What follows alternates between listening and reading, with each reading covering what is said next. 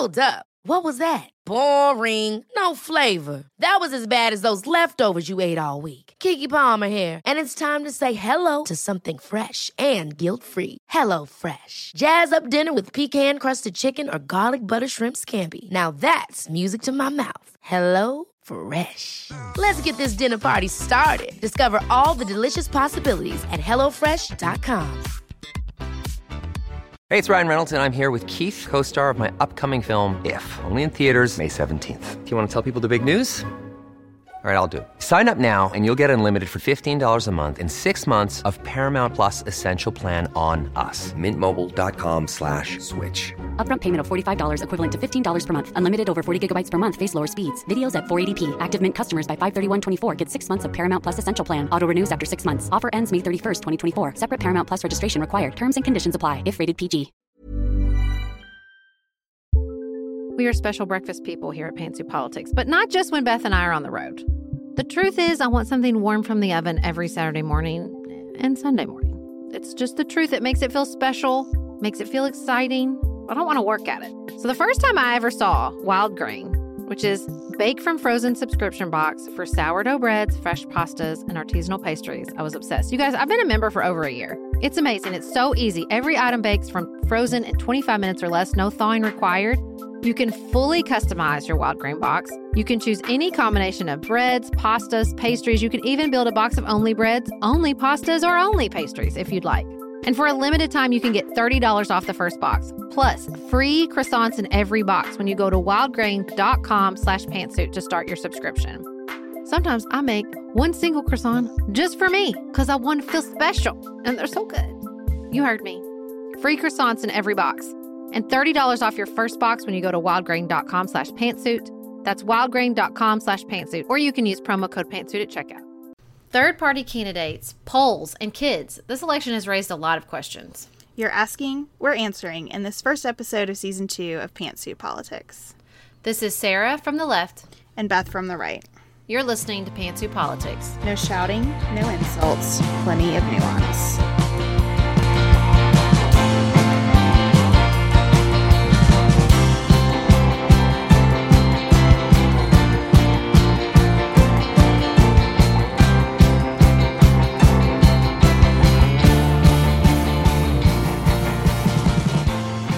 So we wanted to kick this episode off by giving a little intro to new listeners as we're sort of kicking off a new season of Pantsuit Politics. We are sorority sisters from Kentucky. We met at Transylvania University. We have, how many kids, Beth, between us? 5 kids between us. Last time I checked. I think all my 3 are still here. 3 boys. I have 3 boys. I have 2 girls. All of our kids are under the age of 7. We both have law degrees. And we have a friendship that transcends party lines.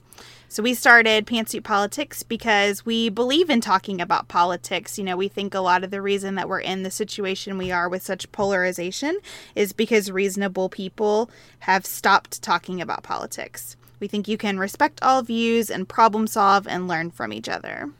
And we both believe that the system functions better with both parties at the table functioning well. That's sort of how it was designed. That's how we get the best solutions. And we decided to end season 1 with the conventions that we both attended. And I do want to clarify really quick. Somebody asked me this. We did not spend more time at the Democratic convention because we had some sort of preference. It's just because we got credentials for more days than we did at the Republican convention. Exactly.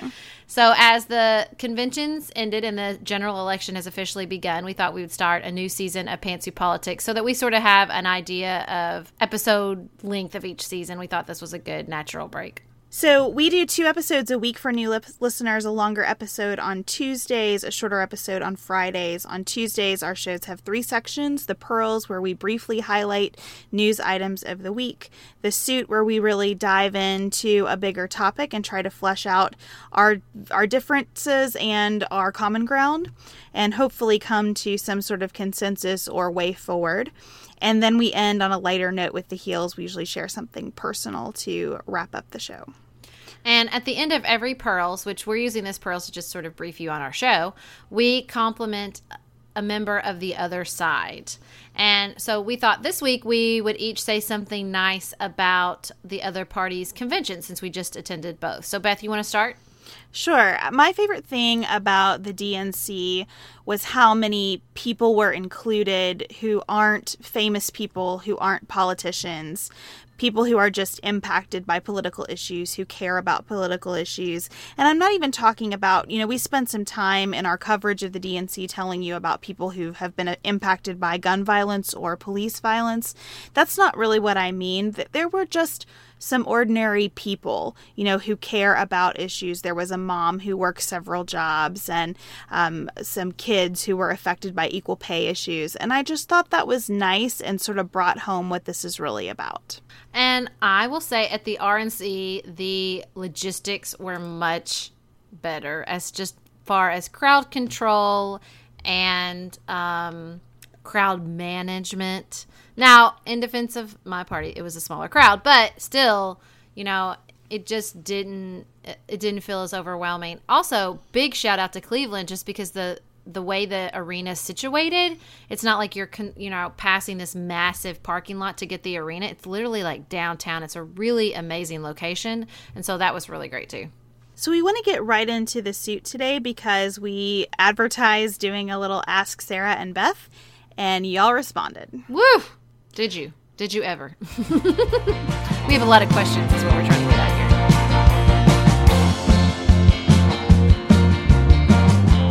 here. So we'll start with Mandy Lee. She says, I often get confused when I see polls on TV or cited on the internet because it seems like you can always find a poll that sways the way you want depending on your point of view. Understanding that all polls should be taken with a grain of salt, is it best to pick one poll and only look at those results? What polls do you guys usually look at, if any? Let's play a fun game. Beth, can you guess my answer? Sarah's going to say 538. You don't read polls, y'all. You just listen to whatever Nate Silver says. You don't have to read them. He'll read them for you. It's great.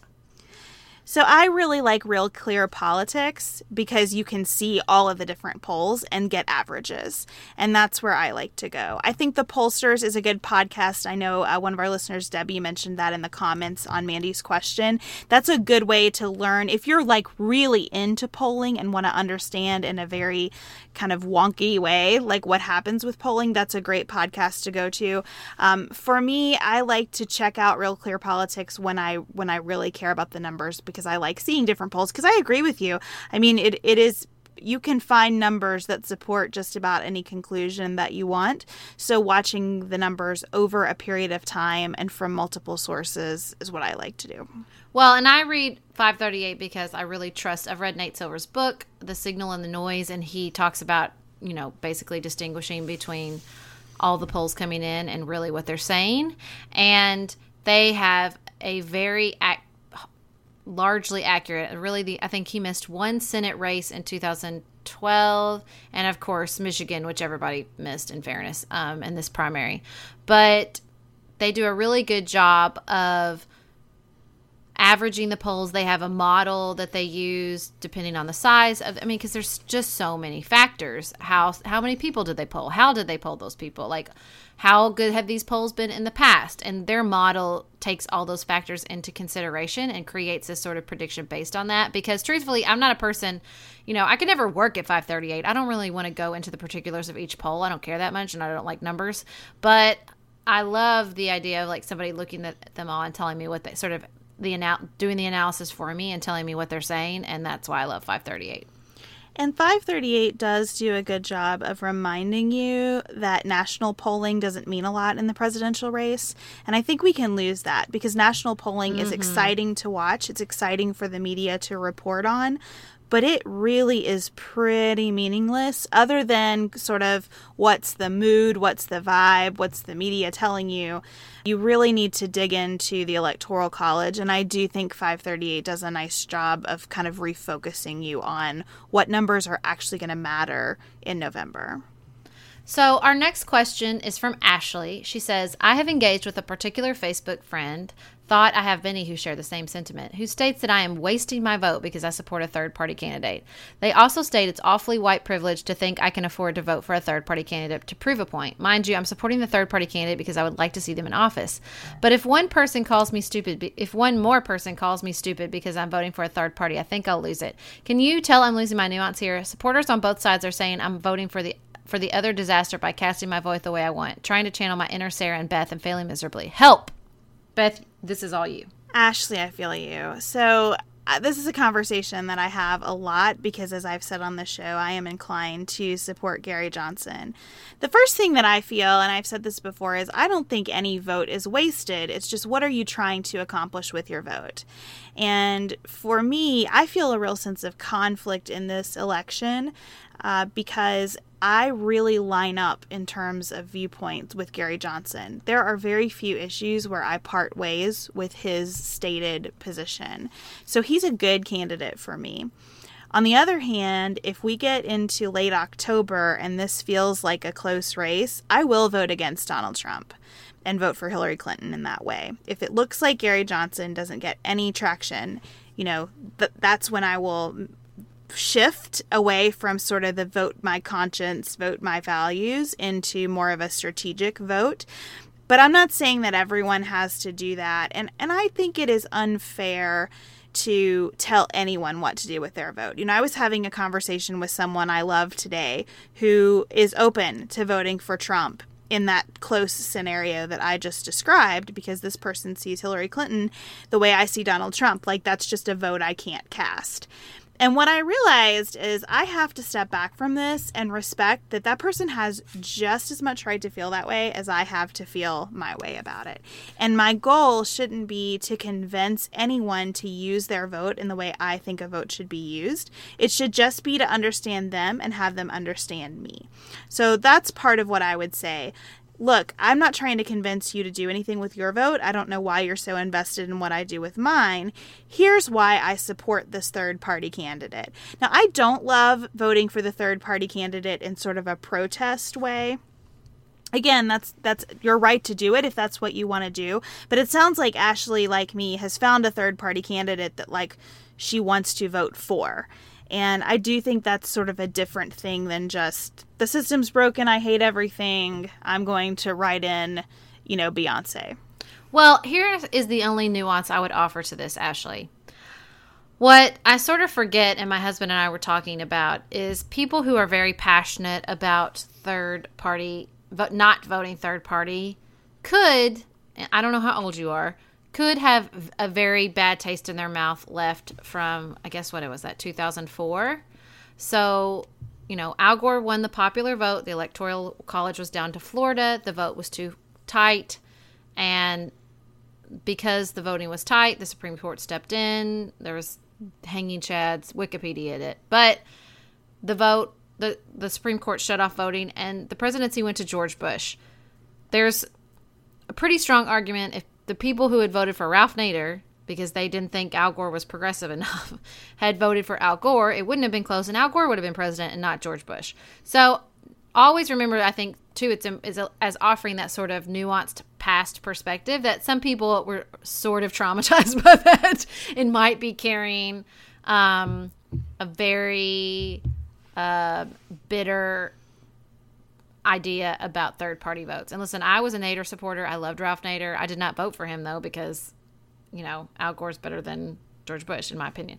But so I think that gets lost. That was not that, a lot of people don't have memories of that, but it really wasn't that long ago, and some people are still traumatized. So that might be why some people are so passionate about it.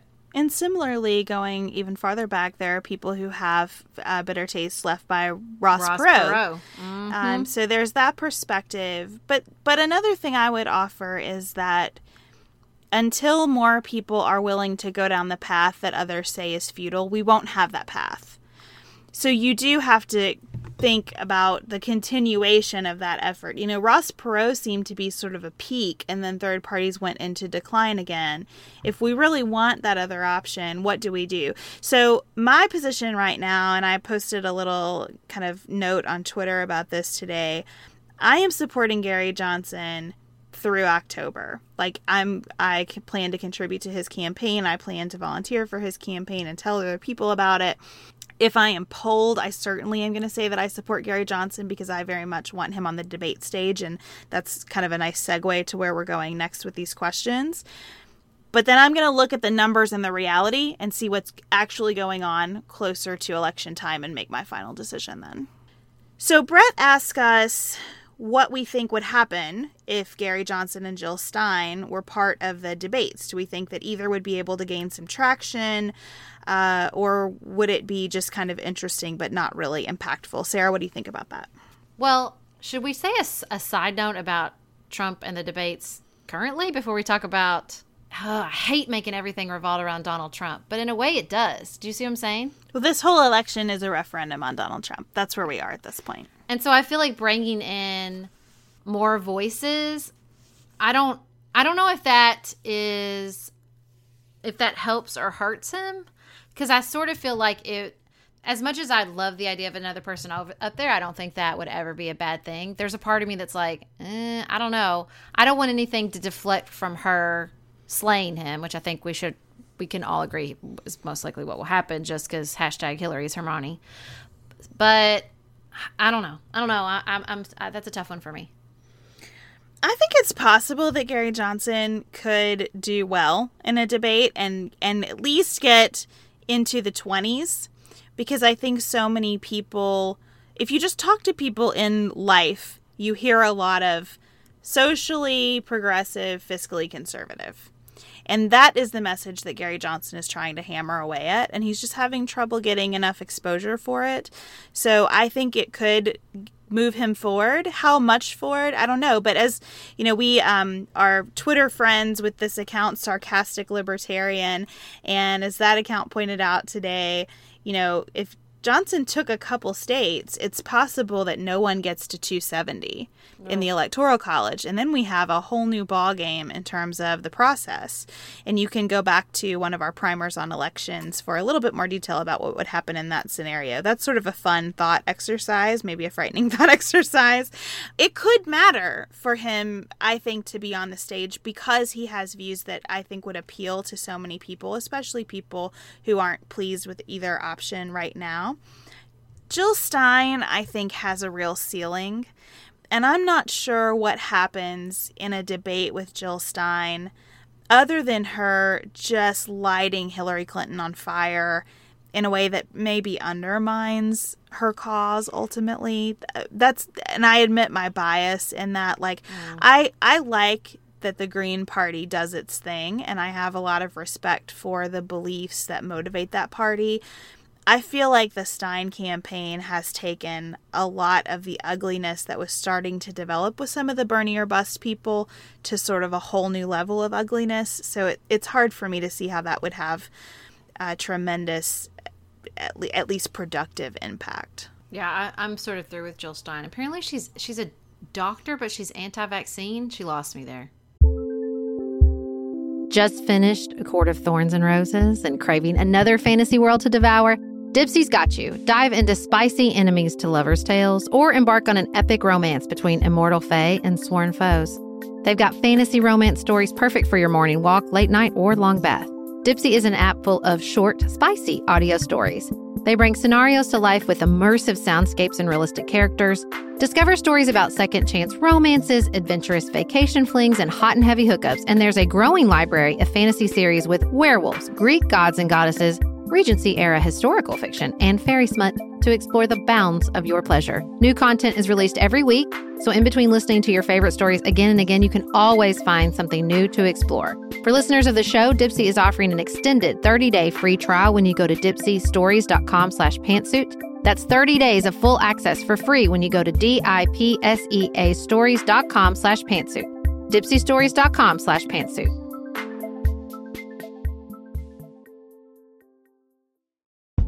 If you're looking for a very quick salon quality, but not salon priced manicure, Olive & June has you covered. We've talked about Olive & June's Mani system before. It has everything that you need for a professional manicure in one box. Salon grade tools, your choice of 6 polishes. Those polishes are going to last you for 7 days or more. The cost breaks down to about $2 a manicure. Olive & June also has press-ons if you want. What I love, though, is that Olive & June each season is coming out with new colors, and I just got a set of spring and summer colors in quick dry polish. And they say this dries in about a minute. It seemed dry to me in about 30 seconds. It was not kidding about being quick dry. I also love the light colors in this set. There is a huge range. My favorite one is called Kitten. It's like a pinkish gray. The Quick Dry Polish gives you full coverage in 1 or 2 coats. It lasts for more than 5 days, and it is offered in more than 40 cruelty-free and vegan polishes. Olive & June just understands what's happening in our lives, that we need to move quickly, but we want to look great and feel great and have fun in the process. Visit oliveandjune.com/pantsuit for 20% off your first system. That's oliveandjune.com/PANTSUIT for 20% off your first Manny system.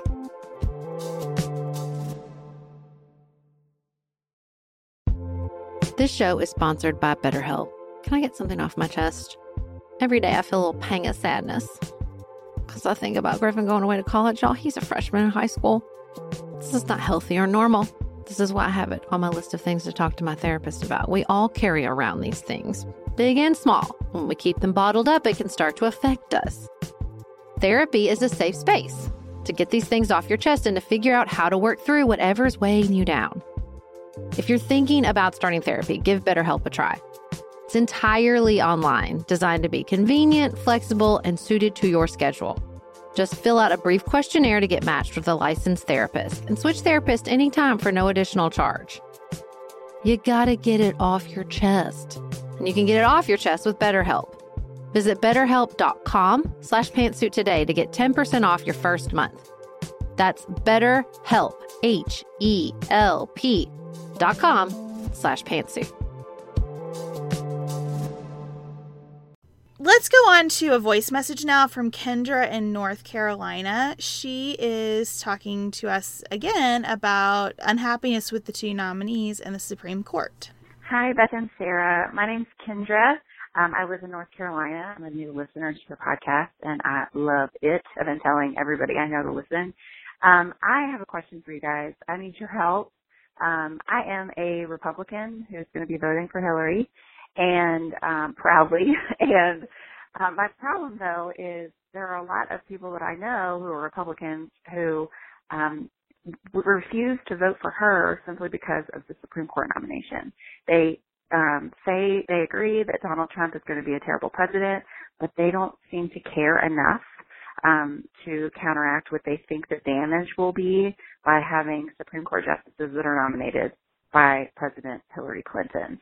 And I disagree with it. I don't always know what to say to try to convince them. Maybe that's the problem. Maybe convincing isn't going to happen, but I just would love to hear y'all's take on that whole dilemma of Republicans. If that's the reason that they're going to vote for Donald Trump, it just seems like a really terrible reason to me, but I would love to have a little bit of input if you guys wouldn't mind talking about it. Again, love your show. Love your show. It is such a breath of fresh air. You do such a great job. So thank you for taking the time to do it.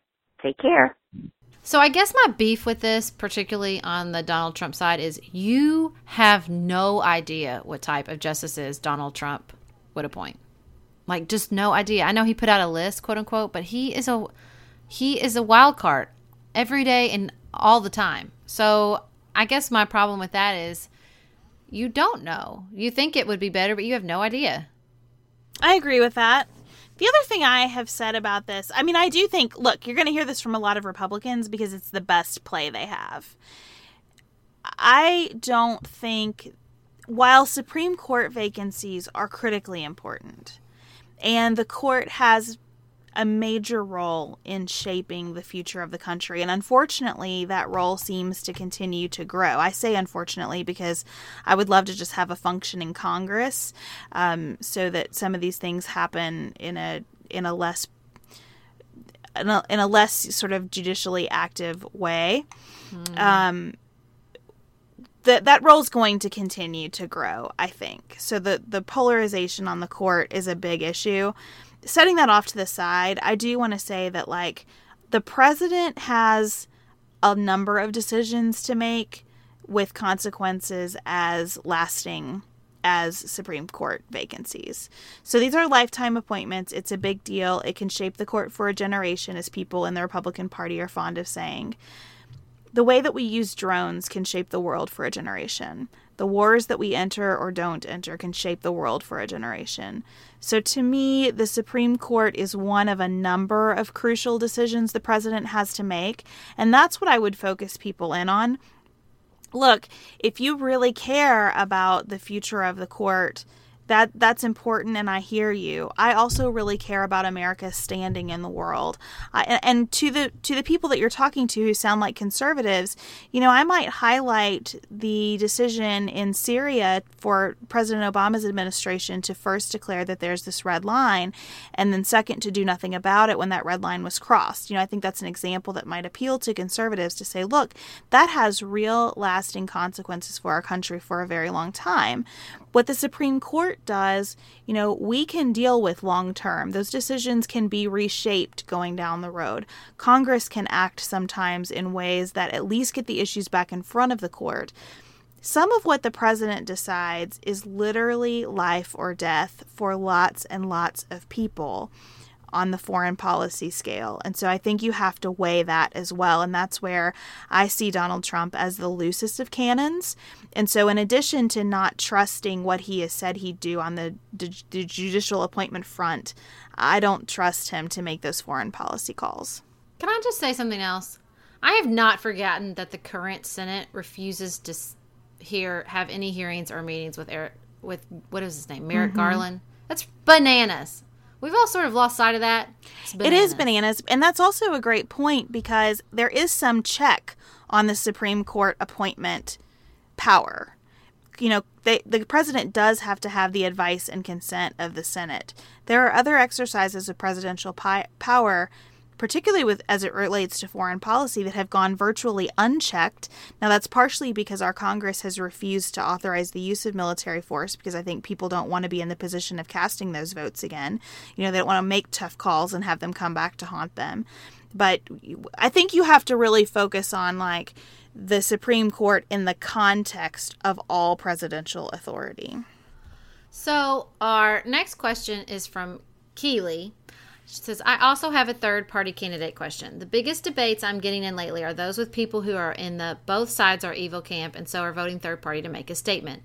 I fully agree with them that having only two real options is limiting our political process, but I can't help but feel the stakes of this election are too big. So my question is, what do you two see as the likely impact of these voters sticking third-party in their vote? And what can I possibly offer as alternatives to using this vote to just say, I hate Hillary, for those people who see the system as broken? Well, I would say that, I don't know what I would say. It's so hard. It's hard to not know with exactly why every person's motivation. I'm starting to just send everybody to the Khan family's video from the DNC, because I just think it's such a good argument for why there's more at stake. I also think, Ezra Klein has this really great thing right now where this is not about partisan politics. You don't have a Democrat and Republican. You have a normal political party function as it's supposed to, and an abnormal political environment and sort of situation with Donald Trump. And so, that's what I try to say. What I find myself saying a lot is, you're not voting Republican because Donald Trump isn't a Republican. And you're voting for someone that has no experience, and we have no idea what they will do. And I think Hillary's elevator pitch in her speech is a good one, which is, not everybody loves me, but that I'm obsessed with the details. And when it comes down to it, when it's your child, don't you want somebody that sweats the details as opposed to somebody who can't be bothered with them? But it's sort of hard. You kind of have to get at what every individual person's currency is when having these conversations. I think I would also talk to people about the three branches of government and how your vote at the top of the ticket doesn't dictate the rest of your votes on the ticket. And so for me, if I think about the president as an executive, I mentioned in one of our episodes previously an interview with Yuval Levin, who talked about how George W. Bush really was a good executive. He understood that the president is fundamentally the manager of lots and lots and lots of people, and that those people are doing their jobs, and when the call gets to the president, it's an impossible call. And if it weren't, people would have made that call somewhere beneath the president. I love that when he says if it was an easy decision, somebody would have dealt with it before. Exactly. So I think that if you think about the president as an executive position, which it really should be, and then you think about Congress as the place where a legislative agenda happens, that makes me more comfortable with the Hillary Clinton presidency. And a commitment on my own part to vote Republican down the rest of the ballot, because I think a divided government with a functional executive, someone as competent and as experienced and with a proven track record of working with Republicans on issues, I feel better about that. So that's something I think you could offer up. But again, I wouldn't get really invested in changing anyone's minds, because it's just a pathway to being upset. And I think the most persuasive arguments are those that aren't really in your face trying to persuade. You know, when I started working at a law firm, my writing got edited all the time to remove adverbs and adjectives because I was trying to so forcefully make a case. And what kept coming back to me was like, you're trying so hard that it's not persuasive. What you need to do is just state the facts, just simple declarative sentences. Here's what is, and let the judge or the opposing party or whomever your audience is reach the conclusion based on the way you've laid everything out. And I think when we have these conversations about who we're voting for, we need to be more in that style. Definitely. It's hard. Okay, then we heard from someone named Beth, who says, I'm struggling with a lot of things in this election, but as a middle school teacher who has remained a neutral voice in political discussions in the past, I have found myself actually telling my students who I don't support, because I just can't in good conscience remain neutral when a candidate like Donald Trump might become president. So my question to you is, how do I have a productive class discussion with students in this election season, especially when so often kids just parrot their own parents' views? So I had a lot of experience with this now, in fairness, I was teaching community college, so I had older teenagers than middle school kids. But what I always, I was pretty unapologetic. I was honest about my political beliefs. But when we would, the first thing I always said is, you will get a better grade in my class if you argue passionately and with facts to back up what you have to say than if you just agree with me. And that's true. Several semesters, the kid that got the best, they weren't really kids, young adult that got the best grade was someone who was very conservative. So, when I had these conversations in class and they were about very specific issues, it was always, I was presenting evidence. I wasn't just standing up there and being like, this is why I think this is right. If we were talking about tort reform, I was, we were watching Hot Coffee and we were talking about what the facts presented in that movie and sort of debating those. Or if we would watch, one of my favorite ones was always when we would talk about gay marriage, I would show this video of Ted, he was George Bush's Solicitor General, Ted Olson, is that right? Talking, because him and a Democrat argued against Proposition, I can't remember the number, in California. Anyway, but it was sort of, I like to use, when talking to kids in particular, I think it's always super helpful to sort of twist what they sort of use interesting new facts to twist their assumptions. So, I would use a Republican defending gay marriage, or I would use the Hot Coffee movie is just amazing because everybody thinks this poor McDonald's lady was full of crap and she deserved every cent of that money. But just stuff like that, I think it's always helpful to sort of say, to present it in an interesting and new way instead of, just parrot back the lines the opposition lines they've heard a million times before. Beth, I like that you are disclosing who you support. Yeah, I think that's the way to go for sure. You can do that in a way that, respects opposing viewpoints. I feel like that's how you teach them not to just parrot back what their parents are saying, but to say, here's why I am where I am. And I also might borrow a page from Hillary Clinton here. We talked in our last episode about how Hillary Clinton got a question from a student about bullying, and her response was, can you tell me why that's on your mind? I think that's a great question and a good way to approach this in a classroom setting.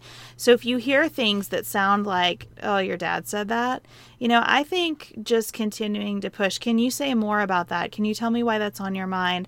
And really getting people to articulate why they are where they are, and then recognizing, this is something a constant refrain for me, recognizing that ultimately the way you vote comes down to what your priorities are and how you prioritize one issue over another.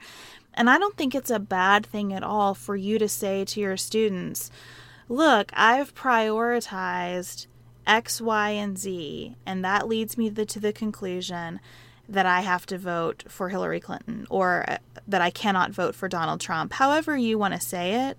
But I think that talking about it in terms of priorities really backs out of this like apocalyptic or moralistic component, because as a parent, I think I would be pretty comfortable with a teacher talking to my child about politics and saying, look, here are all of the issues that are on the table. I've personally prioritized these. You should think about which ones you prioritize and why. Absolutely.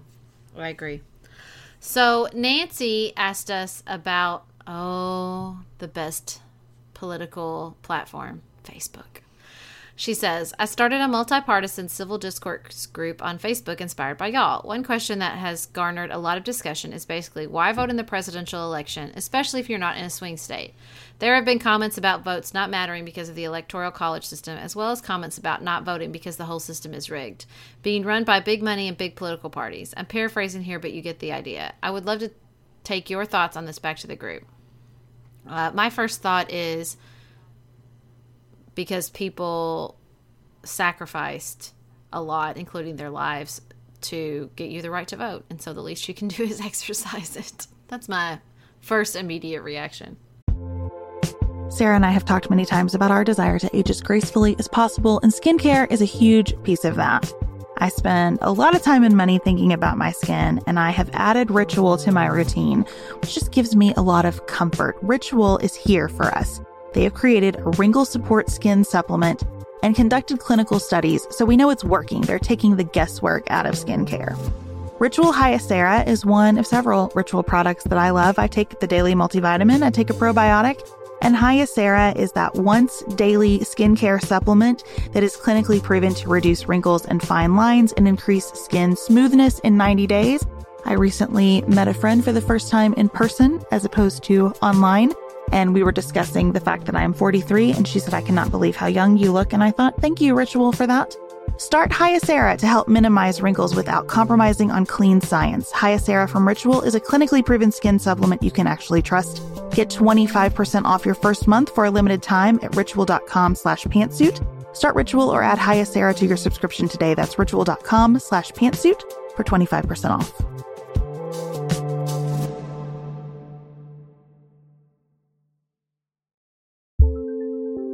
There's not much worse than a dry and itchy scalp.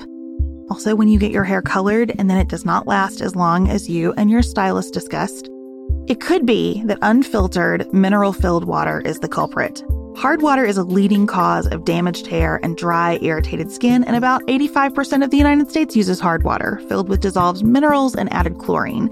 That's where Canopy's new filtered shower head comes in. Canopy, known for their beauty hacks and reimagined humidifier, has revolutionized the filtered shower head. Dermatologists recommended this unique 3-stage filtration system greatly reduces contaminants and odors in your shower water, leaving you with healthy hair and glowing skin. Best of all, the Canopy filtered shower head is hassle-free. Installation is a breeze, and its unique quick-release filter replacement feature allows for seamless filter replacement unlike any others on the market. Go to getcanopy.co to save $25 on your Canopy filtered shower head purchase today with Canopy's hassle-free filter subscription. Even better, our listeners can use code PANTSUIT at checkout to save an additional 10% off your Canopy purchase. Hurry, your hair and skin will thank you.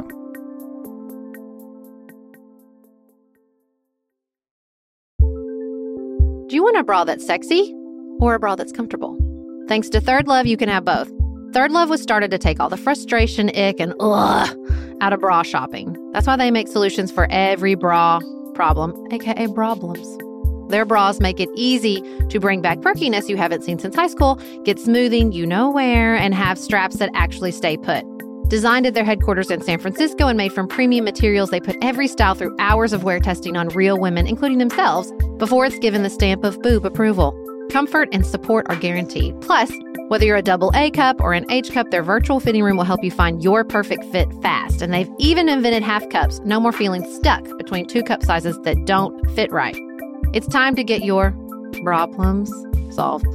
Visit thirdlove.com and get 15% off your order with code PODCAST15.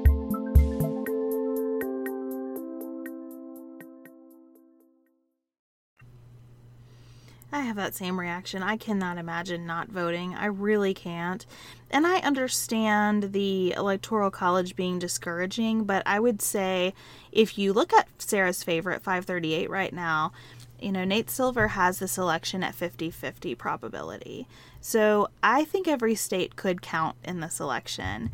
And even if it didn't, the president is not the only race. And a lot of the action is below the president on the ballot.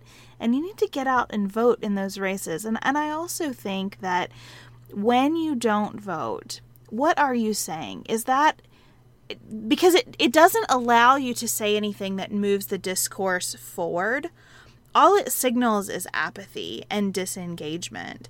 And what do you think you're going to get out of apathy and disengagement? It reminds me of Einstein's, insanity is doing the same thing and expecting different results.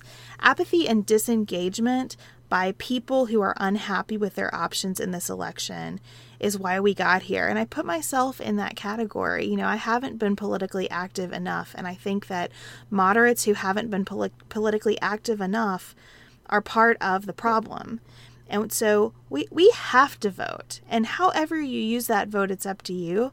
But you got to go do it. Well, and also, I'm sorry, there's nothing that says that your vote is going to decide something one way or the other. I mean, when you're assured the right to vote, it's not the right to vote only in elections where things are close and every single vote counts. I mean, I don't really get that. You're not entitled to the most impactful vote every time. That's not what it's about. It's about participating. And, and I think the down ballot is an excellent point because really we have had races in Paducah that you're talking about.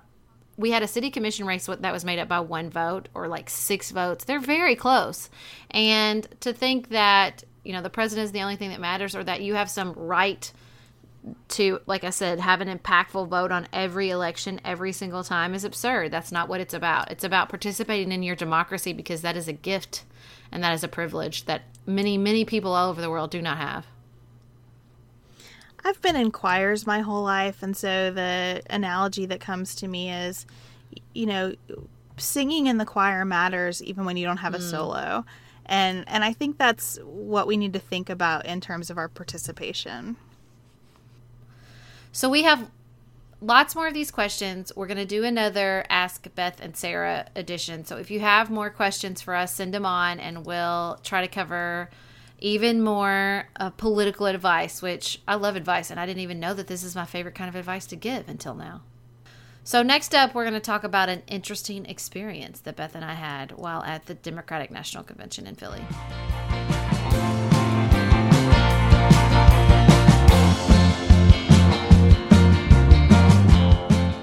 We were struggling to squeeze anything in Philadelphia. We are so bummed that we couldn't get a listener meetup together. The logistics of this whole thing were just really difficult. But we did manage to get one treat in to celebrate Sarah's birthday. And Beth's inclusion in the 40 under 40 list in Northern Kentucky's. Is it the Northern Kentucky Business Journal, Beth? It's the Cincinnati Business Journal. Mm-hmm. Very fancy. So my friend Jessica is the first person that told me about this. It's floating. You go in these tanks with about 10 inches of water and 1,000 pounds of salt. That's not even me being hyperbolic, which we know I'm prone to. It's literally 1,000 pounds of salt. And you float in sort of sensory deprivation. Your ears are plugged. It is dark. The water is the temperature of your body. And so you float like the Dead Sea for an hour and a half. Now, we found out later this was a long period of time. My friend Jessica's place only allows you to do up to 60 minutes the first time, but we did the whole hour and a half. Beth was such a good sport. I was like, I really want to do this. I can't get it in Paducah. What do you think? She's like, sounds great. We were ready. We were about ready for some sensory deprivation, though, after several days at a convention. Yeah, just the prospect of like being silent for a while was really appealing to me. One of our listeners, so we didn't, in an earlier episode, we revealed that we're both kind of into personality testing. And one of our listeners said, you're an INFJ, like how did you handle the conventions? Were you on overload, especially with the Democrats and all the emotion? And yes, I was. And so being in a tank in the dark, in the quiet for about 90 minutes, I was cool with that. So I got in the tank. It took me a while to get situated. Insider tip, if you decide to do this, Beth and I both discovered that the best way is to put your arms sort of like like you're in a stick up. Because when I first got in there, it just felt like my shoulders were in my ears and I couldn't get them to relax. But then when I put my arms up, I was able to really sort of relax into the float. And you had a similar experience. I did. The other thing I would say about it is like, I went in thinking, oh, I got this. Like, I'm just going to get right in there and be so zen and just meditate. Because I do yoga. I teach yoga. Like, I felt like this would be really easy for me. And I found it very challenging. I enjoyed it. But it was not like I just got in and settled in and was in like a 90-minute Shavasana. I really kind of struggled with how do I do this? How do I get comfortable? How do I sort of relax? Once I did, I enjoyed it, but I did move my arms a lot. I also had this idea that like I needed to be completely still immediately. Yeah. And the more I sort of let myself move around, the more I enjoyed it. So once I got my arms up and my shoulders relaxed, I really did relax. In fact, I fell asleep a couple times, which is super weird. Also weird, like clenching every muscle and sort of stretching out while still floating is a super weird sensation. But my time went really fast. I fell asleep. The only problem was I fell asleep, and so my body temperature dropped, and I started getting really cold by the end. But for me, it was funny. Like in my head, I was just like, it's going by too fast. I'm going to waste all my good thinking time. Like I was trying to like be productive with my meditative time. Like you need to really solve some shit while you're in here, Sarah. Get on it. And I was like stressing about this time. All this time I was like, hurry up and get things situated and solved. This is your moment. Don't waste it. Unfortunately, I was way too sleep deprived to solve anything. Well, what I did mentally was like, Beth, you're not supposed to be thinking. Beth, you should be totally relaxed by now. Beth, why aren't you asleep? Like, Beth, why are you being so stressful about this? And I did not fall asleep.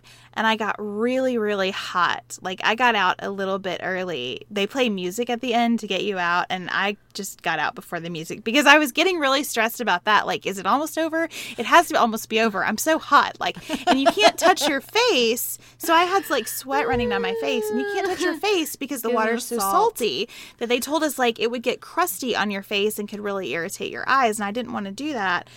So I finally was like, Beth, you're a grown up. Like, if you want to get out, just get out. And so I did. And what I enjoyed the most, honestly, though, was like getting in the shower afterward. And then once we started walking around, that's when I realized it did a lot of good in my body. Like, my muscles really started to release the most after getting out of the tank. And my friend Jessica, so it's magnesium sulfate. Is that right? I don't know. I have no idea. Or just magnesium. She says we're all deficient. And so it's like really important and it's really helpful. And I really, as we were like walking to lunch, I just felt like I was melting into the sidewalk. Like every muscle I had was just like, I felt like I looked like one of those Salvador Dali clocks, like just sort of melting where I stood, which was amazing. Of course, then we went to the convention and she was like, you're going to reach peak relaxation 6 to 7 hours from now. And I was like, well, that should be right around the time Barack Obama comes on stage. So that'll work out great. Well, and we went back to our bodies being like folded into like less than 90-degree angles in these miserable seats. So it was a really nice break mentally and physically for us. So I would do it again. I would definitely do it again. I wish I could. The guy at the studio said he does it once a week, which is sort of intense. But I would love to do it again. My friend Jessica's been going pretty regularly and she loves it. So yeah, I would do it again.